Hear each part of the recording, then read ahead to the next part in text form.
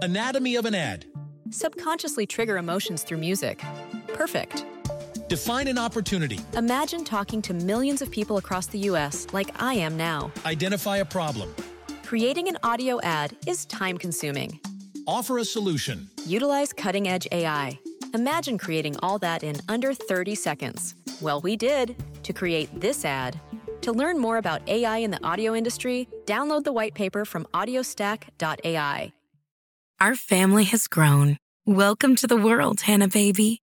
Introducing a new collection, Hannah Soft, made with Tencel. It's so breathable, with stretchy comfort for all of baby's first moments. And it's cool and gentle on their skin all year round. Entrusted Hannah quality for your most precious gift. Hannah Soft, made to last. Shop now at hannahanderson.com. Hey, I'm Sarah. When planning our home birth, my husband Matthew and I were really frustrated by the lack of empowering and honest home birth resources. So we created this podcast to start a new conversation for moms and families like us. This is Doing It at Home. Hello, everyone. Welcome to the Doing It at Home podcast. Today's episode is just so awesome.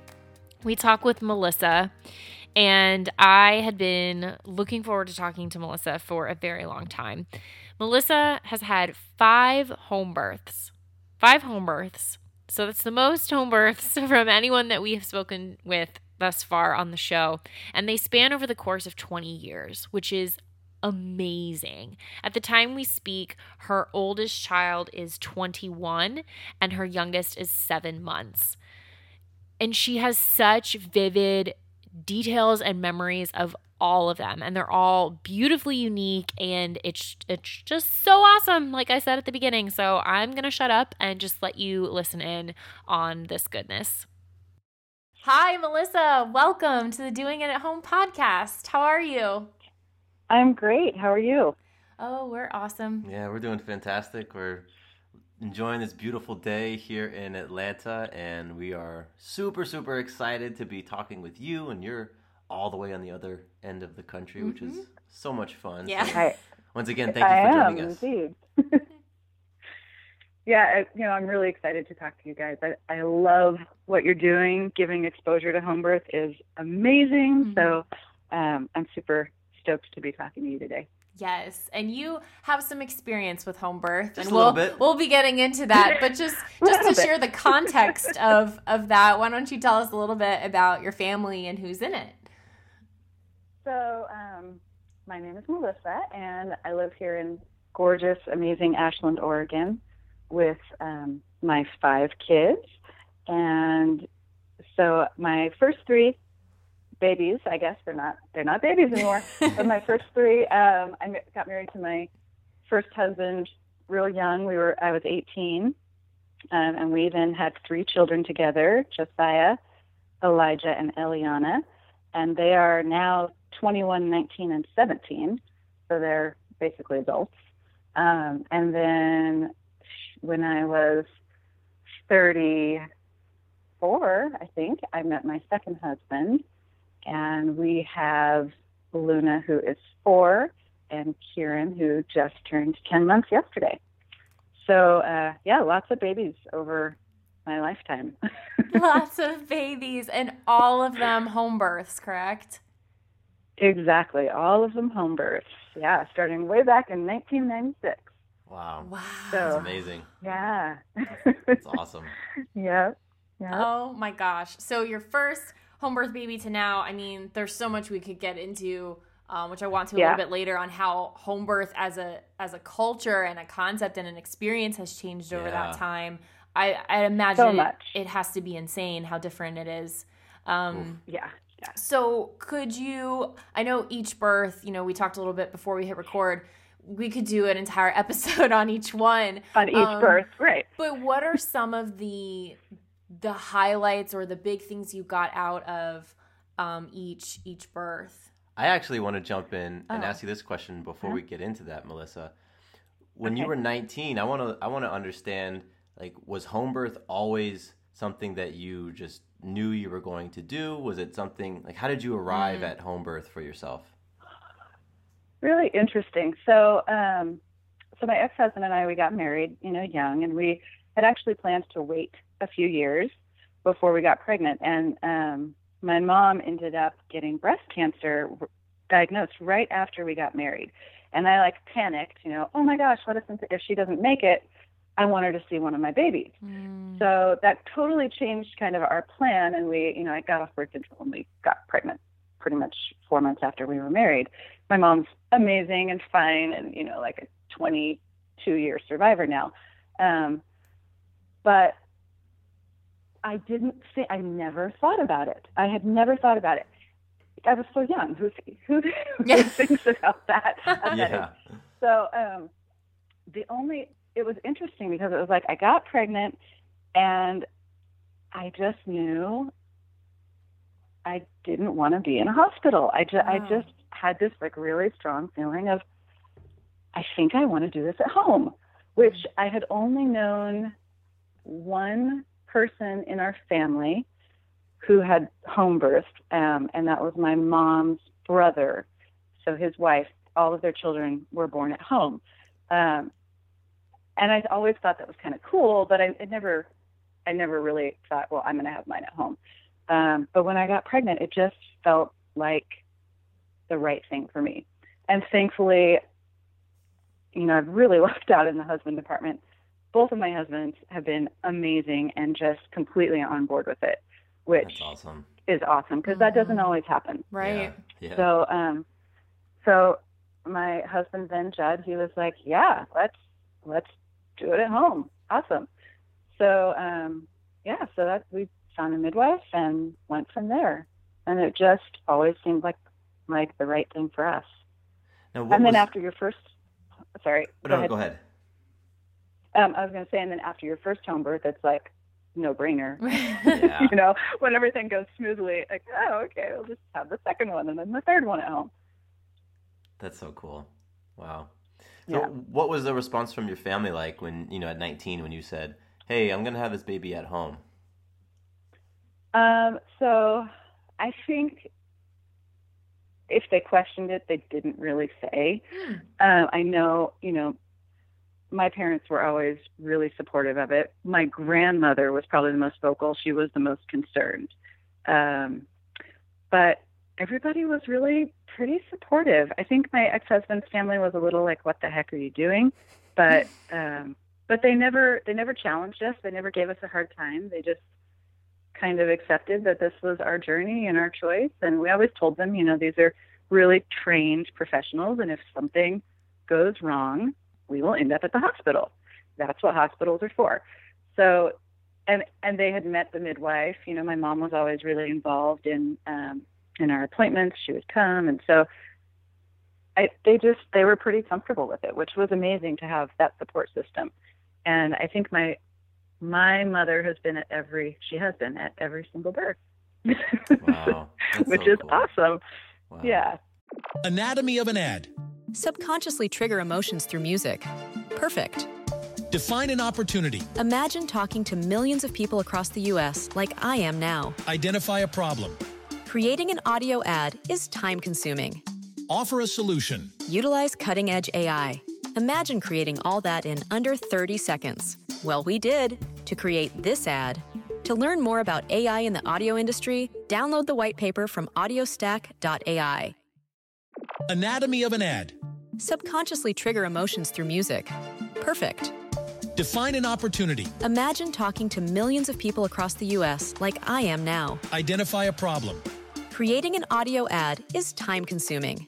Offer a solution. Utilize cutting-edge AI. Imagine creating all that in under 30 seconds. Well, we did to create this ad. To learn more about AI in the audio industry, download the white paper from audiostack.ai. That is really cool. Thank you for thinking of that, Matthew. I wanted to jump right into talk about the births, but you're like, wait a second, how did we get there? So thank you for that, Right. that backstory. So there's two of us. Are you comfortable now jumping into talking about the births? Yes, I am. Okay. I'm absolutely comfortable. We may proceed. Talk Okay, about cool. the birth. Yes, each of them must be so beautiful and unique, but I'm just curious what strings them all together, what some of and then this happened in this one. So, I mean, the floor is yours in whatever fashion or order you want to talk about this.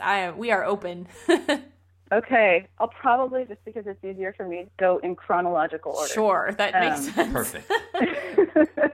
Otherwise I may get a little confused.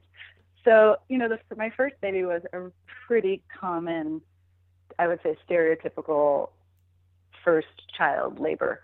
I don't remember exactly what time contractions started. It's been 21 years, but I remember contractions starting kind of light, and I called the midwife, and I'm in labor, and she came over, and I was having prodromal labor, so it wasn't super active.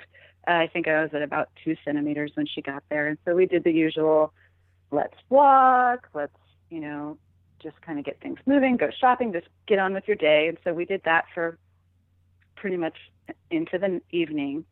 And contractions never really got super close. Like, they always were about 5 to 10 minutes apart, never got super close together. And I dilated to a 6 and then kind of stalled out for I think it was 12 hours or something. And, they're monitoring baby. Baby was fine. And finally they said, I think we're going to need to get something going here. So we chose at that point to have them break my waters.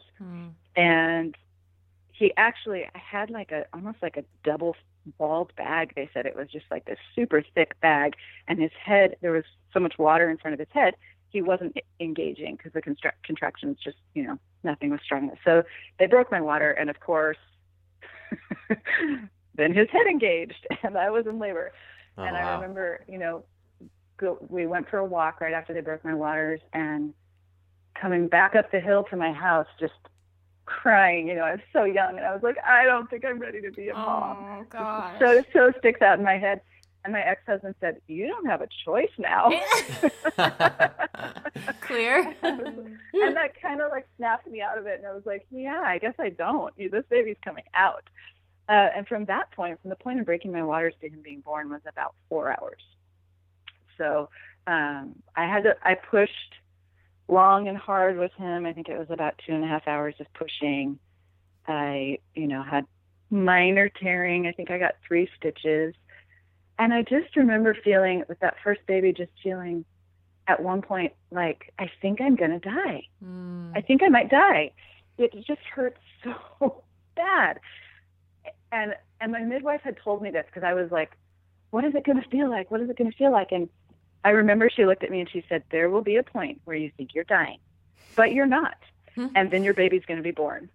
And it really kind of went like that. I thought, I can't do this. I'm going to die. I can't do it. And then, there he was, and you forget all about it. It's so birth every time that just, it's fascinating to me how you're in so much pain and you think there's no way I'm doing this again, or there's no way I'm getting through this. And then that baby's in your arms, and immediately yes, I'll do it again. It's just so amazing. So he was born, and he was tired. It was a long labor. And so he didn't really cry when he was born. And I woke up a couple hours later, we went to sleep. He sort of nursed a little. He was just tired. And we slept for a couple hours, and then I woke up to this baby crying, after what? It was 36 hours of, kind of drawn out labor. And I just remember waking up going, oh, what's that noise? Like, oh my God, I had a baby. And he was such an easy baby. I got totally spoiled the first time. Totally spoiled. Just a super kind of chill human being, and sweet, just a sweet human. And he's still sweet at 21. He still is he'll come over sometimes just to say, I love you, and give me a hug. And then he takes off and goes back home. Oh, he lives here in Ashland with his girlfriend. And so it's awesome that I get to see him often. And then my second son, so they're 2 years apart, the boys are. And and we've definitely really planned him.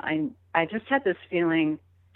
I pretty much knew I'm going to have a boy again, and I want them to be best buddies, and I want them to be close together. And so we tried, to get pregnant with Eli, and it happened pretty much the first or second month we tried.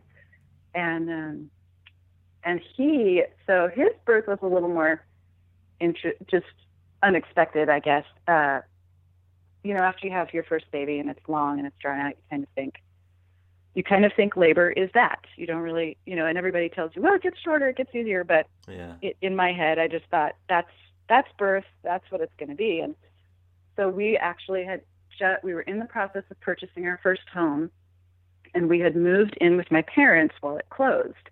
And so the plan was we would be moved out and have the baby in our new house. And that didn't work out exactly like that. He decided to come a month early. And it was back then. Now most midwives will not do a home birth under 37 weeks. That was in 1998 or 1998. I'm sorry. And the protocol then was 36 weeks. Okay. So I had just made 36 weeks to the day, and woke up at about 11 o'clock at night. I think it was about 11:30 at night. Woke up having contractions, and I left my husband and my older son in the bed asleep, and I thought, I'm just going to kind of go downstairs and walk around and see if this is real labor before I wake anybody up or call the midwife or anything. And I don't know how long I was down there having contractions and walking, and I always do this. I always wait too long. This is the running theme from this birth on. The running theme is Melissa waits too long. So I thought, well, I'm just gonna, I want to wait until I'm like moaning through contractions or something for it to be real labor. And I went to the bathroom at one point, and I had bloody show, and so then I called my midwife, and she was about an hour from where we lived. And so she had quite a drive to get there. And by the time she got there, I don't know I was close. I was probably hitting transition, and I had planned to have a water birth, filled up the tub, got out at one point, and labor happened, and I never got back in the water. And so he was born on dry land, as I like to say. So his birth was fast. It was like 4 hours, start to finish. And his birth was the only birth I can say was not painful. I feel like I just breathed him out. I just was breathing through contractions. I never had that feeling of, oh shit, I didn't have that like horrible, intense, sometimes it just hits you like a freight train. I didn't have that with him. It just was really gentle. The whole birth was really sweet and gentle, and I was determined not to tear. So I specifically breathed his head out and I didn't push. I didn't really bear down until it was time to get his shoulders out. And he just came out. My first baby was 8'6". Josiah was 8 pounds 6 ounces. Eli was a month early, and he was 7'4", which is pretty big for a month early. So he probably would have been a 10-pound baby. But he was definitely premature. He was really lethargic in terms of nursing. I had to like poke his feet and rub his cheeks and try to wake him up. That first month of nursing with him was really, really hard. It was a struggle. But his birth was just incredible. And I actually have somewhere on a VHS tape, I have his birth video.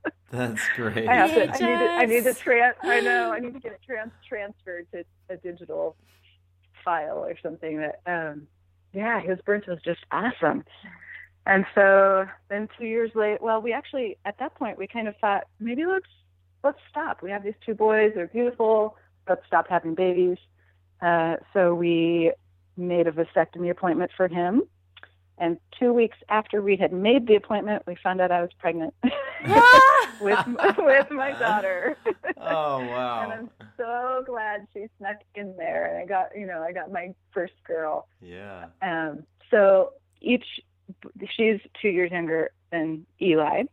So they're all 2 years apart, those first 3. And again, her birth, well, with hers, I thought, well, I went early with my last one. So I expected from like 34 weeks on, I was ready. And I thought, this baby's coming. She might come earlier. I might end up at the hospital. Who knows? Because a lot of times that happens. If you have one early, they'll kind of get earlier with each birth. That did not happen. She was 41 weeks when she decided to be born. So that last 5 weeks of my pregnancy, I just, I thought any minute. Yeah. You're ready. And I'd have tons of practice contractions, nothing. And then finally, it was getting close to Christmas. She was born December 15th. And I think the day before, my midwife said, do you want to try some cohosh or some herbs to see if we can get things moving? And so she did give me some herbs, and I think that kind of kicked it in the butt. And her labor was ridiculously precipitous. My husband had just left for work. I had the 2 little kids, and I think I'd had like 2 contractions before he left. And I said, I've been having contractions for a month. This is probably not labor. Back then, really aging myself, we didn't have cell phones. He had a pager. And so I said, I'll page you if it picks up, whatever. Again, thinking I probably have at least 4 hours. And he left, and I think it was like half an hour after he left, labor just hit. And I have the most vivid memory of being on the floor and changing my 2-year-old's diaper while I was just like moaning through contractions. Wow. And my 4-year-old going, Mommy, what are you doing? I'm having a baby by myself because no one is here. So I called my mom. I paged my husband, and I think my mom got there. It was a blur. Literally, it was just like labor hit, and I was just breathing and moaning and trying not to have the baby before people got there. And so my mom showed up, my husband showed up, and shortly after they showed up, I knew I had to push. And I don't know why I didn't. I think it was just because I was so young. I was 23 at that point, and I didn't push. I was waiting for the midwife to get there. So I was just on hands and knees, breathing and moaning. And my midwife got there, and she checked me. And she literally, she had her fingers in checking me. And she pulled her hand out, and she looked at me, and she goes, go. Oh. And I just, it was 2 pushes, and she shot out. Wow. Sprayed my midwife with amniotic fluid. Oh, man. It was just like this rocket ship of a childbirth. And I, again, was planning on birthing in the water. We had the big trough tub in the living room that was about 2 inches filled when she was born. So she didn't get to be born in the water. We did float after, which I have some great photos of us with her, floating. And she was huge. She was 9 pounds, 10 ounces. Wow. And I didn't care. And she came fast. And that was Eliana. And she's still kind of that way. Yeah. It's interesting. You can look at your birth and your kids' personalities and think, there might be a correlation here. Yeah, I love that. My second son is just, chill almost doesn't describe him. He is like the most easygoing human. Just, okay. Everything's really slow and easy with him. And he's always been the one that takes a half an hour to put his shoes on. But it's just pain, it's painless with him. And I'm like, that was my birth. And wow. And Ellie's a little bit more, she's intense. She knows what she wants. She knows how to go get it. She's just a big, she's got this huge, gorgeous personality, and she had a big birth, big fast birth.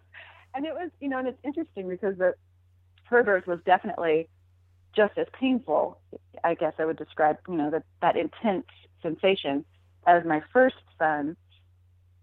But because once you've had a baby or 2, I never had that moment of, I'm going to die. Right. I never had that moment again in childbirth. From that point on, every birth was just kind of like, oh, here's the part that sucks. Okay.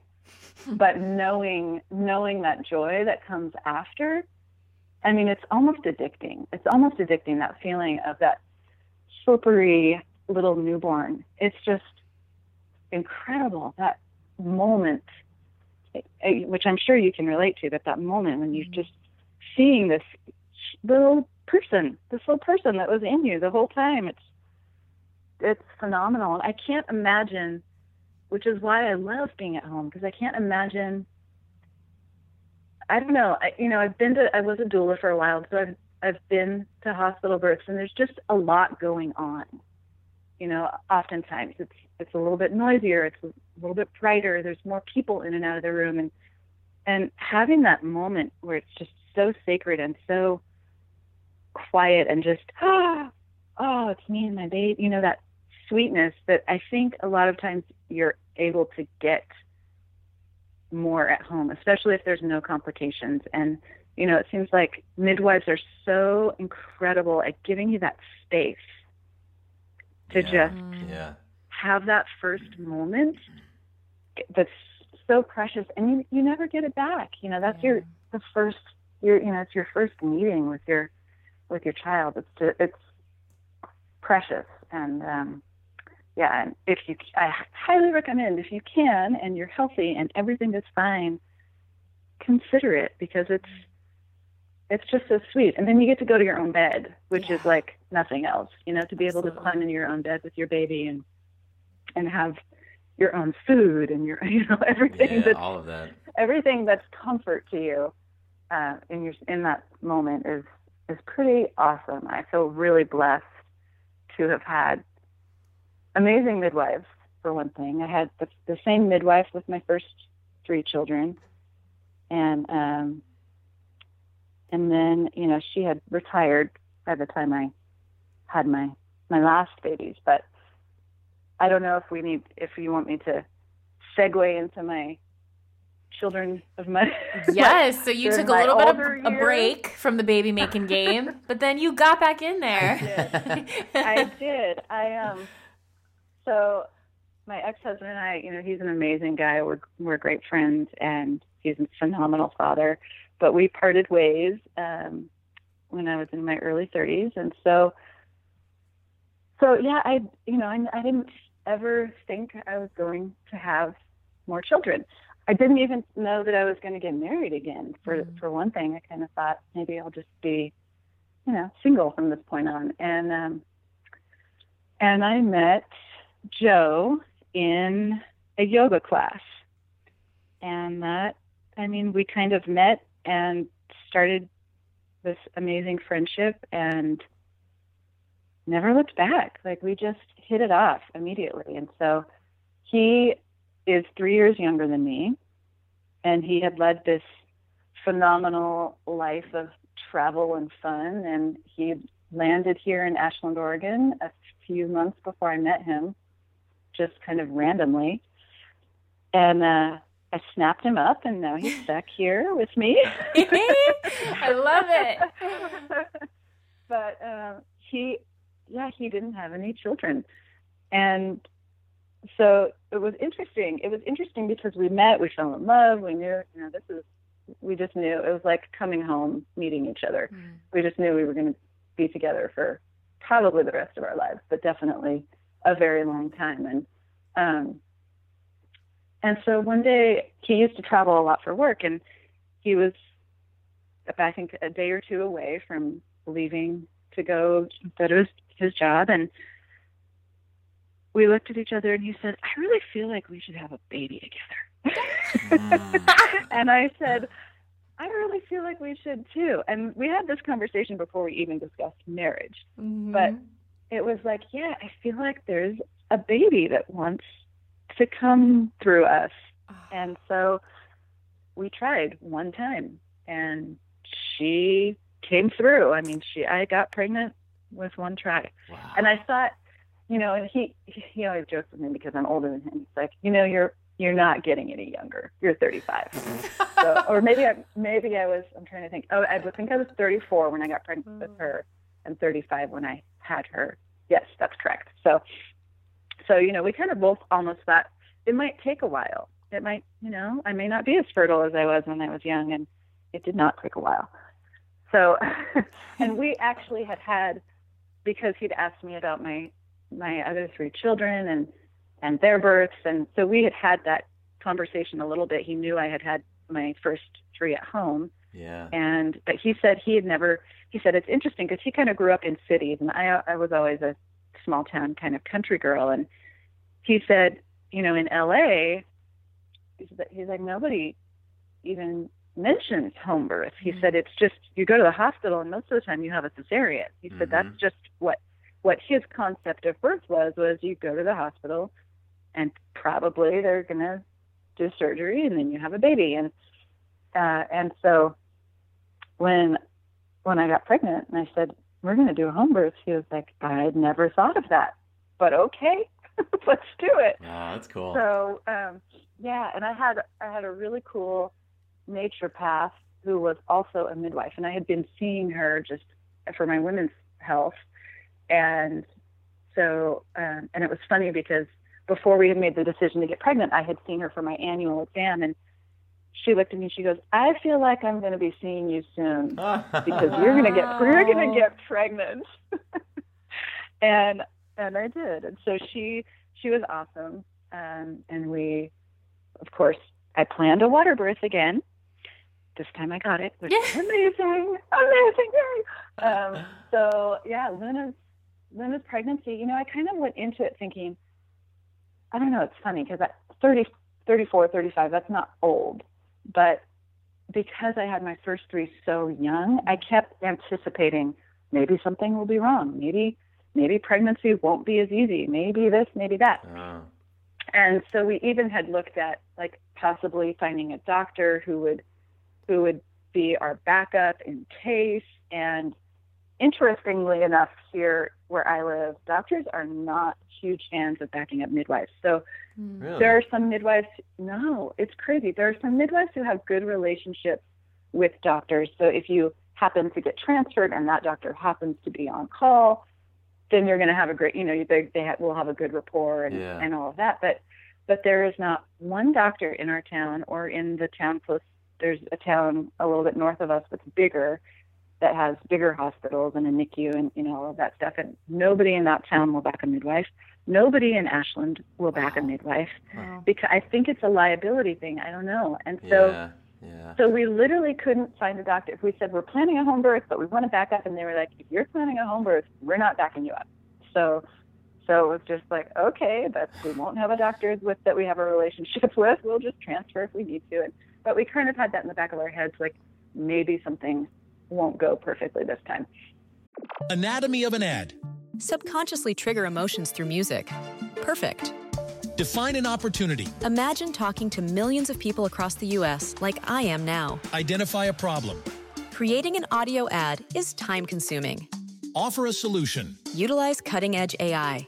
Imagine creating all that in under 30 seconds. Well, we did to create this ad. To learn more about AI in the audio industry, download the white paper from audiostack.ai. Anatomy of an ad.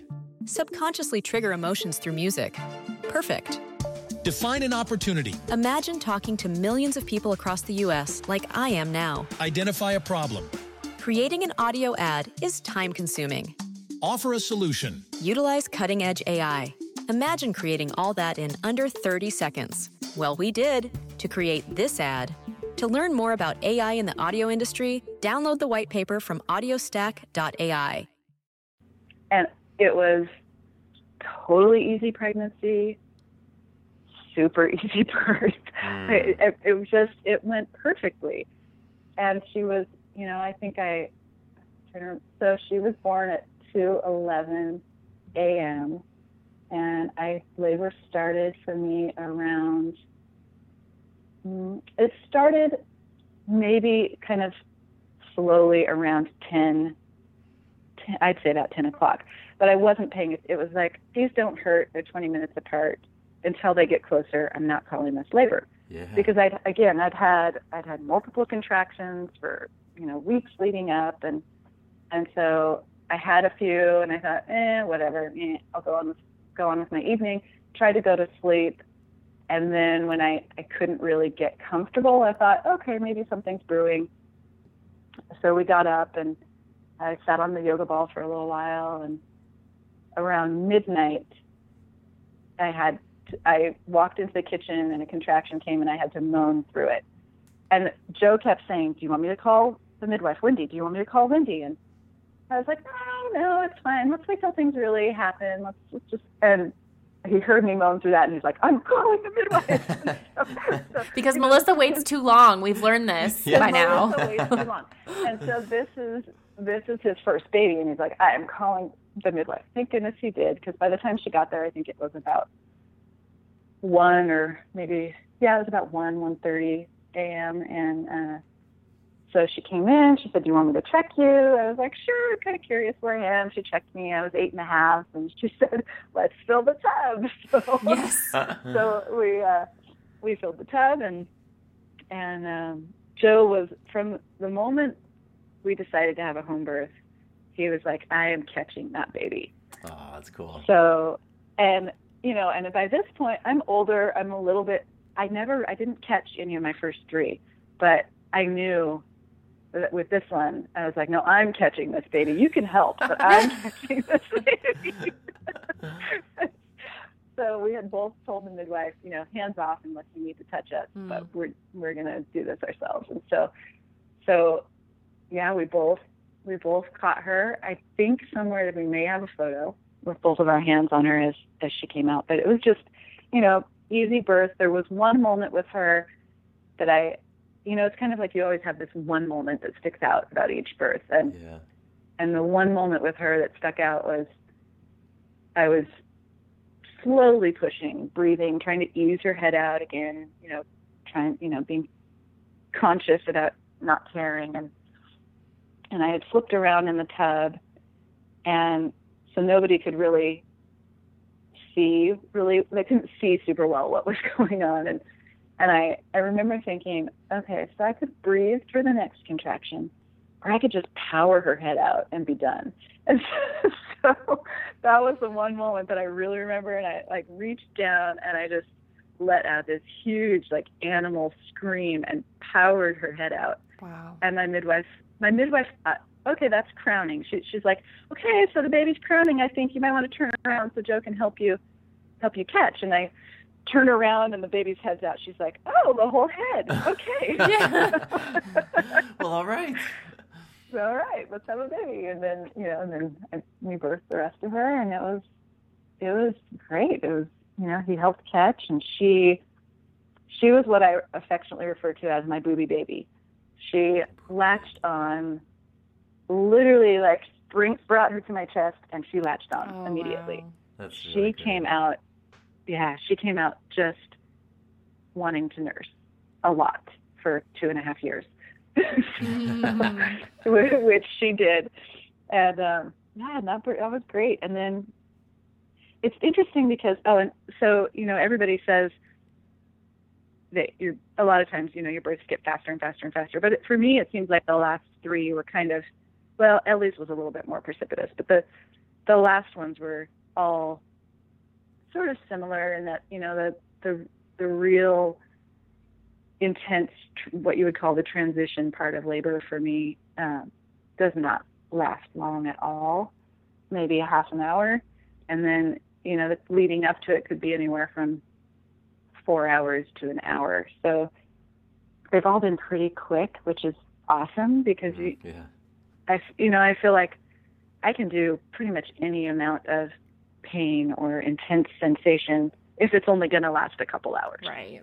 It's when it's that first baby, when it's just so drawn out that it gets really tiring. Mm-hmm. And so the beauty for me about having multiple kids is that after I had, actually from my second baby on, right after the birth, I just felt great.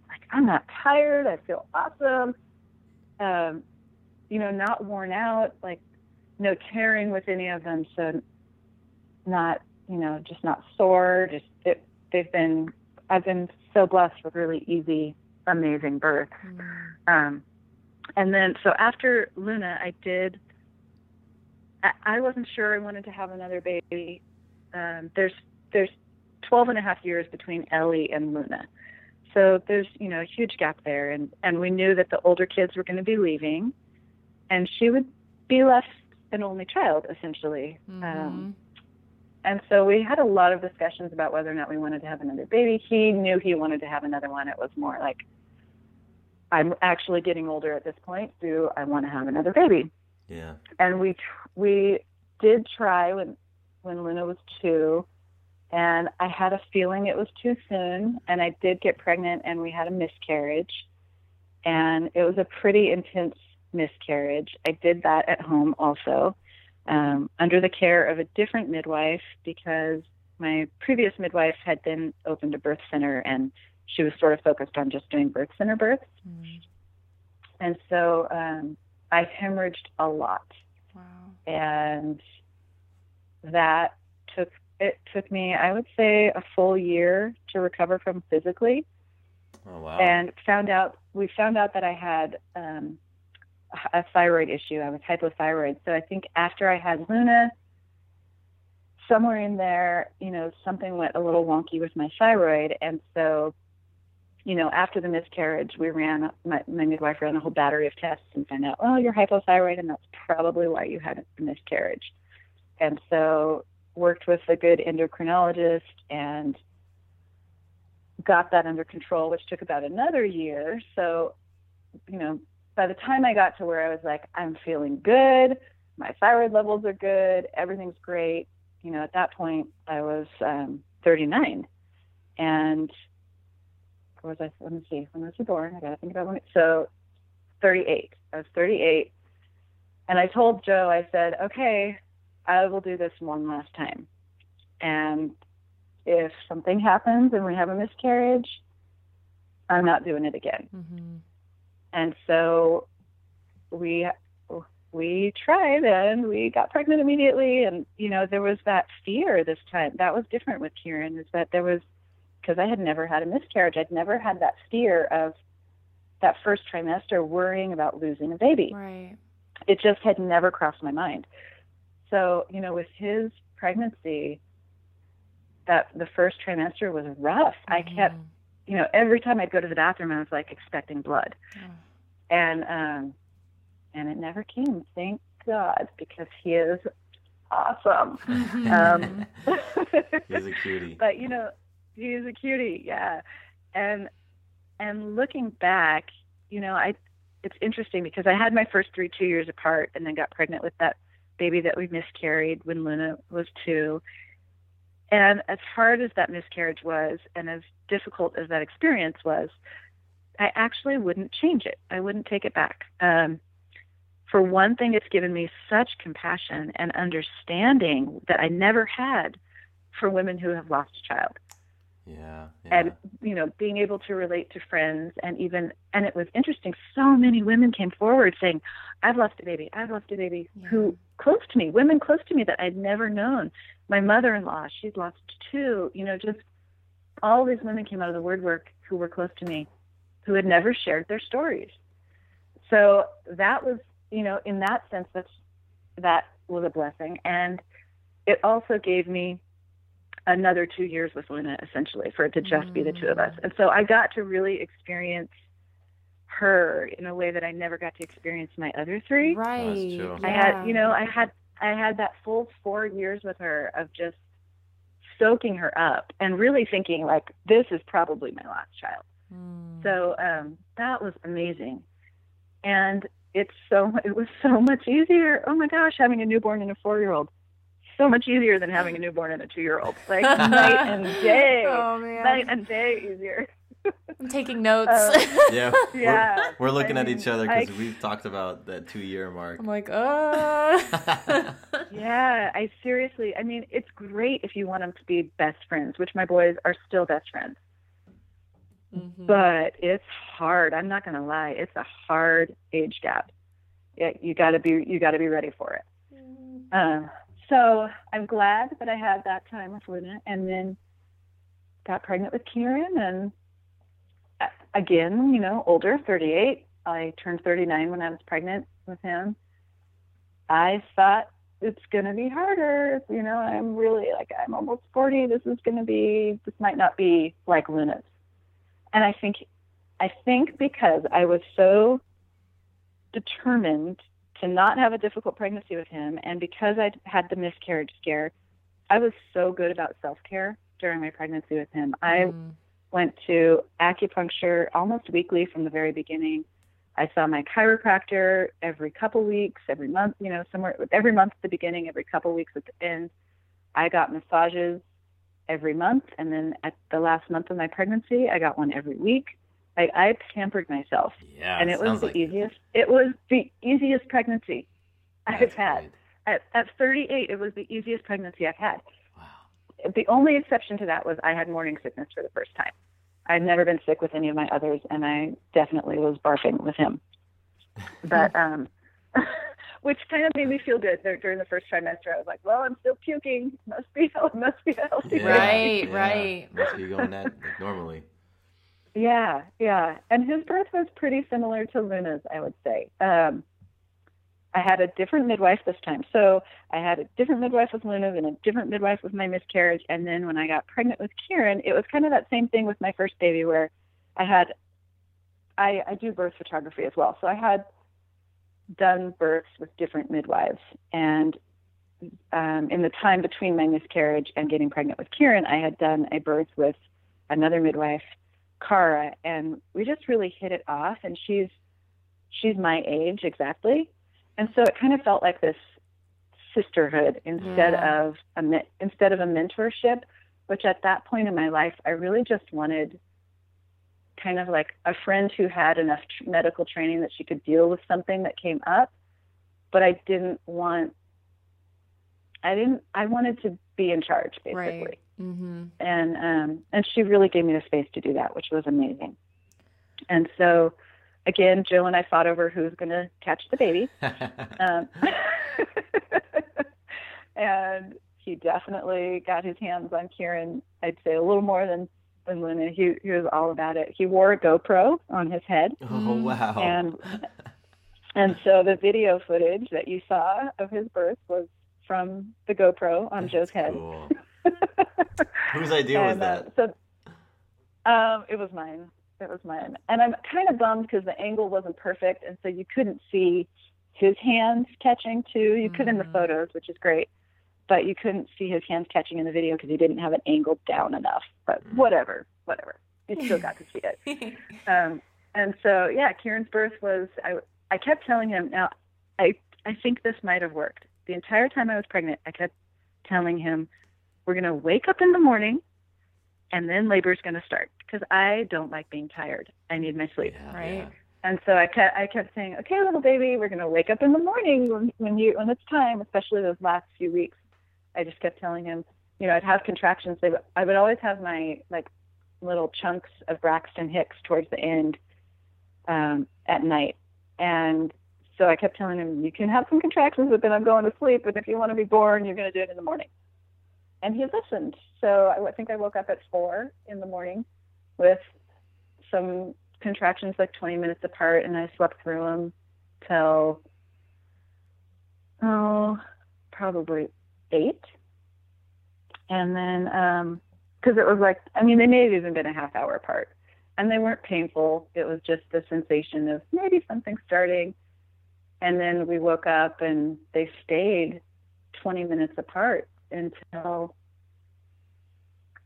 about 10 in the morning when the midwife, I think they started, about 10 in the morning, they started to be maybe 10 minutes apart, maybe 9:30 in the morning, they started to be about 10 minutes apart. So I called the midwife and said, I've been having contractions. You might want to think about maybe coming over. And because she kept telling me, I want you to call me if anything happens because you wait too long. Yes. I have time to set up my stuff.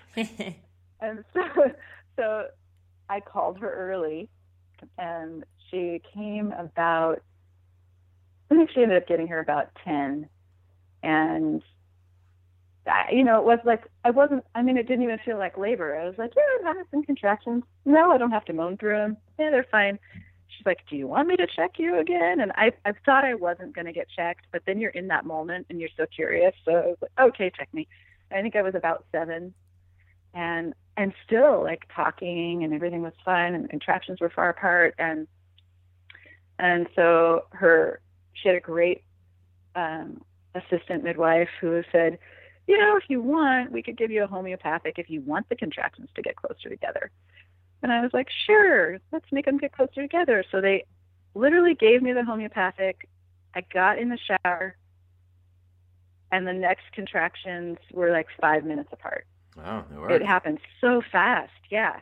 And then we filled the tub, and I hopped in, and I didn't really have, I think a little bit different from the other births, I never really had a super intense urge to push with him. I know I was kind of pushing, but I didn't really feel like I needed to bear down hard until his head was already out, or maybe just that last little bit getting his head out. I'd have to watch the video back to remember, but there was kind of this feeling, it was a weird feeling of needing to like move my hips around almost. I think his head was a little malpositioned, and so I just kind of felt like I needed to shift my hips a lot during the contractions, and then finally like feel his head the whole time, like right there. But it took a while. I think it took like 40 minutes. I mean, I think by the time I got in the tub, I think I went from 7 to 10 really fast, and then got in the tub and was like, I could just hang out here for a while. This feels nice. I'm just going to chill here. I'm just going to hang out. And, and then, what was interesting, so we pushed his head out, and I had told her I want to sweep for the cord, and you can't see this on the video, but I had swept for the cord, and I didn't feel anything. But Joe and I, the whole pregnancy, kept talking about, I feel like this baby's going to have the cord around his neck.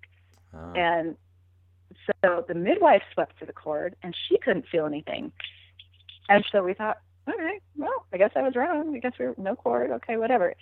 And in that moment, even Joe and I looked at each other like, interesting. We were expecting that cord.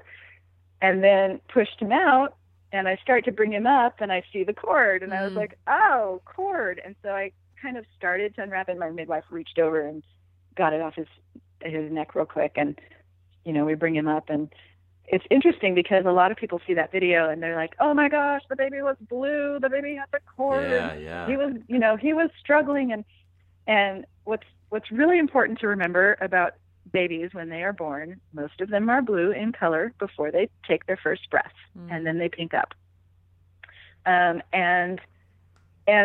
my midwives have all said the most important thing to assess is their tone. So does the baby come out floppy, or does the baby come out wiggling and moving and full of tone in their body? And so he came out, and you can see him kicking and moving his little arms, and his little face pops up, and it looks like he's holding his breath, and he's kind of, it took him a little while to take that first breath. It may have taken a minute or so for him to take his first breath and have his little cry. And then he did, and he pinked right up and started to nurse shortly after. And his birth was really cool in that we took the time to just stay in the water for a long time, and we let him float. And there's some really cool photos too of him floating, and he just kind of like unfolded his little body and was hanging out in the water floating, and it was really sweet. It was a really sweet birth. And my 17-year-old Ellie is the one who took the phenomenal photos of his birth, so cool. Which was so cool. It was so cool. And she did a great job. Man, she did a great job. And she was at Luna's birth, and she was at Kieran's birth, and she's just like all about it. Yeah. She's not afraid of birth at all, which is great. I'm glad she got to have the experience of seeing home birth and what that can be like. And she can make the choice for herself, when she's an adult and ready to have babies, but at least she's had good exposure. So, I've had just awesome births. Wow. It's been pretty cool. And we're done. And proceed. Wow. And I'm 40, and so that's it. 5 home births over the course of 20 years from when, your first birth or one of them, you have a VHS tape to now a GoPro and a video that, Right. thousands of people have seen. Like, what a journey. Yeah. Total journey. And it was, back in 1996, like there were not very many people having home births. No, I would imagine not. And I think it's a little more talked about now, and maybe a little, I don't want to call it mainstream because it is certainly not mainstream, but there are more people who are starting to question whether or not the hospital is the right place for them. And I think that's awesome. We have more options in terms of birth centers and even midwives practicing in hospitals. A lot more options than we did in 1996 when I had my first baby. Mm-hmm. But I think it's still, home birth is still kind of seen as this extreme thing. People tell me all the time, "Oh, you're so brave to have a home birth." And I think, for me, the hospital was more scary because I know that so often the train that you can jump on when you go into, especially as having done work as a doula, that a lot of times, women are made to feel like they shouldn't feel pain in childbirth. And so there's this, constant offering of, do you want something, or just an expectation that you're going to get an epidural at some point. And so, when do you want your epidural, and how long do you want to wait? And it's just not that that's bad, but there are so many complications that can happen when you start down that road, down the, let's induce a little with Pitocin, and let's introduce this and introduce, it messes with the natural progression of labor, which can then cause some pretty big complications in my opinion and in what I've seen. And I love talking to women who have done it naturally, whether at home or whether in a hospital, because the feeling of accomplishment, it's really indescribable how you go from questioning your strengths and what you can do to being so solid in like, wow, I did this. I can do anything. I birthed a freaking human naturally. I felt this level of pain that I didn't know existed. And I not only survived, but I rocked it, and I got this amazing little human. And, you come out of it with such a sense of self and empowerment that it kind of makes me sad when women don't get that from their birth. When they feel gypped, or they feel like they were out of their own body, it kind of breaks my heart a little bit, because I think it really is such a great way to come into yourself as a woman and be like, I have got this. I am so strong. Nothing can shake that now. And I think especially in a culture where, women are often objectified, and we're considered to be weaker in some ways. And man, you have a baby naturally, and you're like, damn, I am not weak. I am not weak. I am so flipping strong, and so much stronger than I knew. And damn, you try doing that, hubby. You try feeling that, and then let's see if you can do it. It's so empowering that I really want that for women. Yeah, and I hope. Go ahead. I was just gonna say it's something that has come up in a lot of our interviews. The moment of transformation that moms experience when they give birth, and then for the partner, for the husband or partner, if they have the ability to be there and witness their partner giving birth, like there's a transformation that happens with us as well, and it's powerful. Absolutely. And what I love about home birth too is that the dads are able to be so involved. Yes. To whatever degree they want. And I remember during my first 3 births, my ex-husband was always behind me, just supporting me and rubbing my neck and my hair and sobbing. I have pictures of him sobbing after his babies were born. And Aw. like for him, you know, that experience was so powerful for him too, that being able to be, you know, connected to me physically and, you know, and feel it in a way through my body, you know, and be able to kind of attach to the moment through my body, I think is so powerful for the dad too. And then my husband, Joe, now, you know, him being able to catch the babies and to know like that, I want to do that. I want to catch the baby. I want to be one of the first people touching my baby. And that those moments for him were transformational. And he said,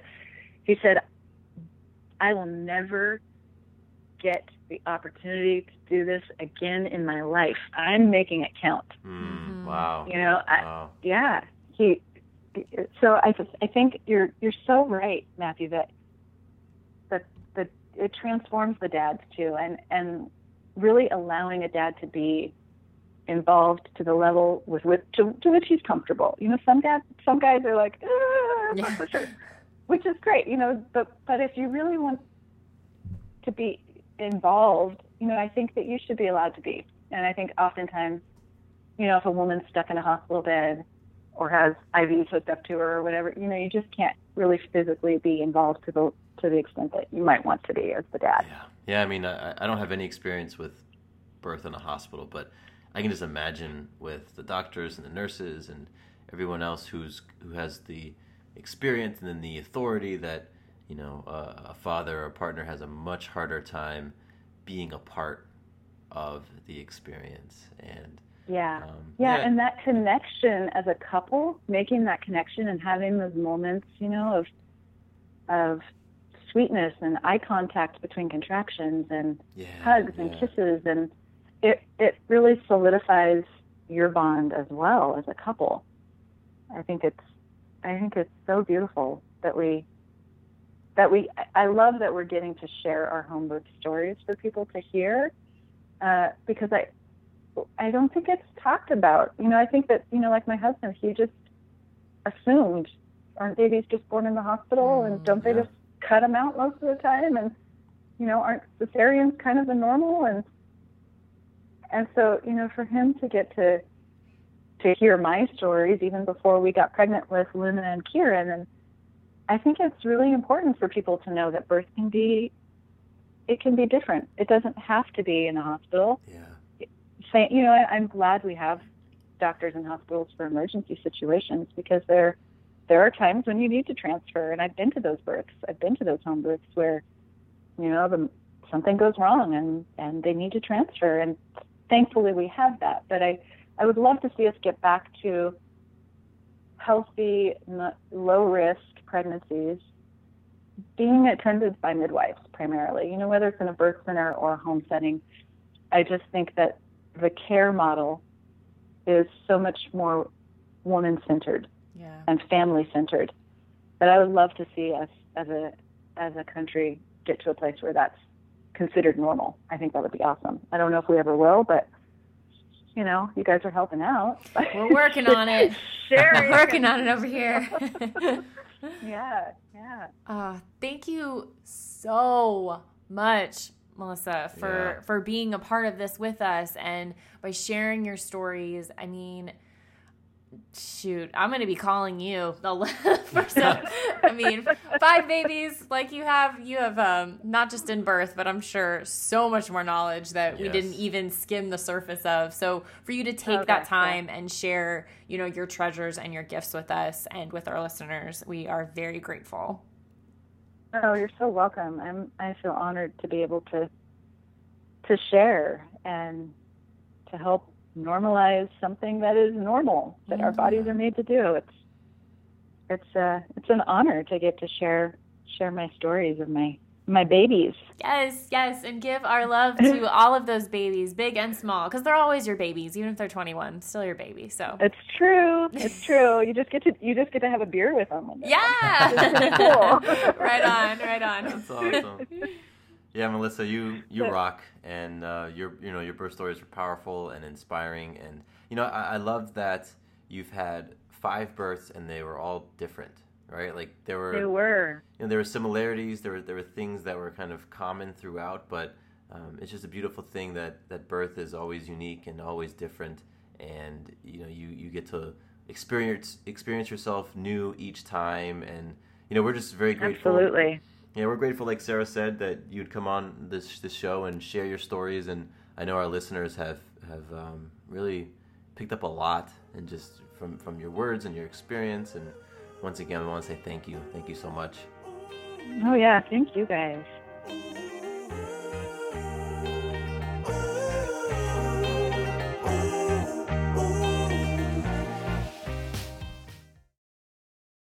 Anatomy of an ad. Subconsciously trigger emotions through music. Perfect. Define an opportunity. Imagine talking to millions of people across the U.S. like I am now. Identify a problem. Creating an audio ad is time-consuming. Offer a solution. Utilize cutting-edge AI. Imagine creating all that in under 30 seconds. Well, we did to create this ad. To learn more about AI in the audio industry, download the white paper from audiostack.ai.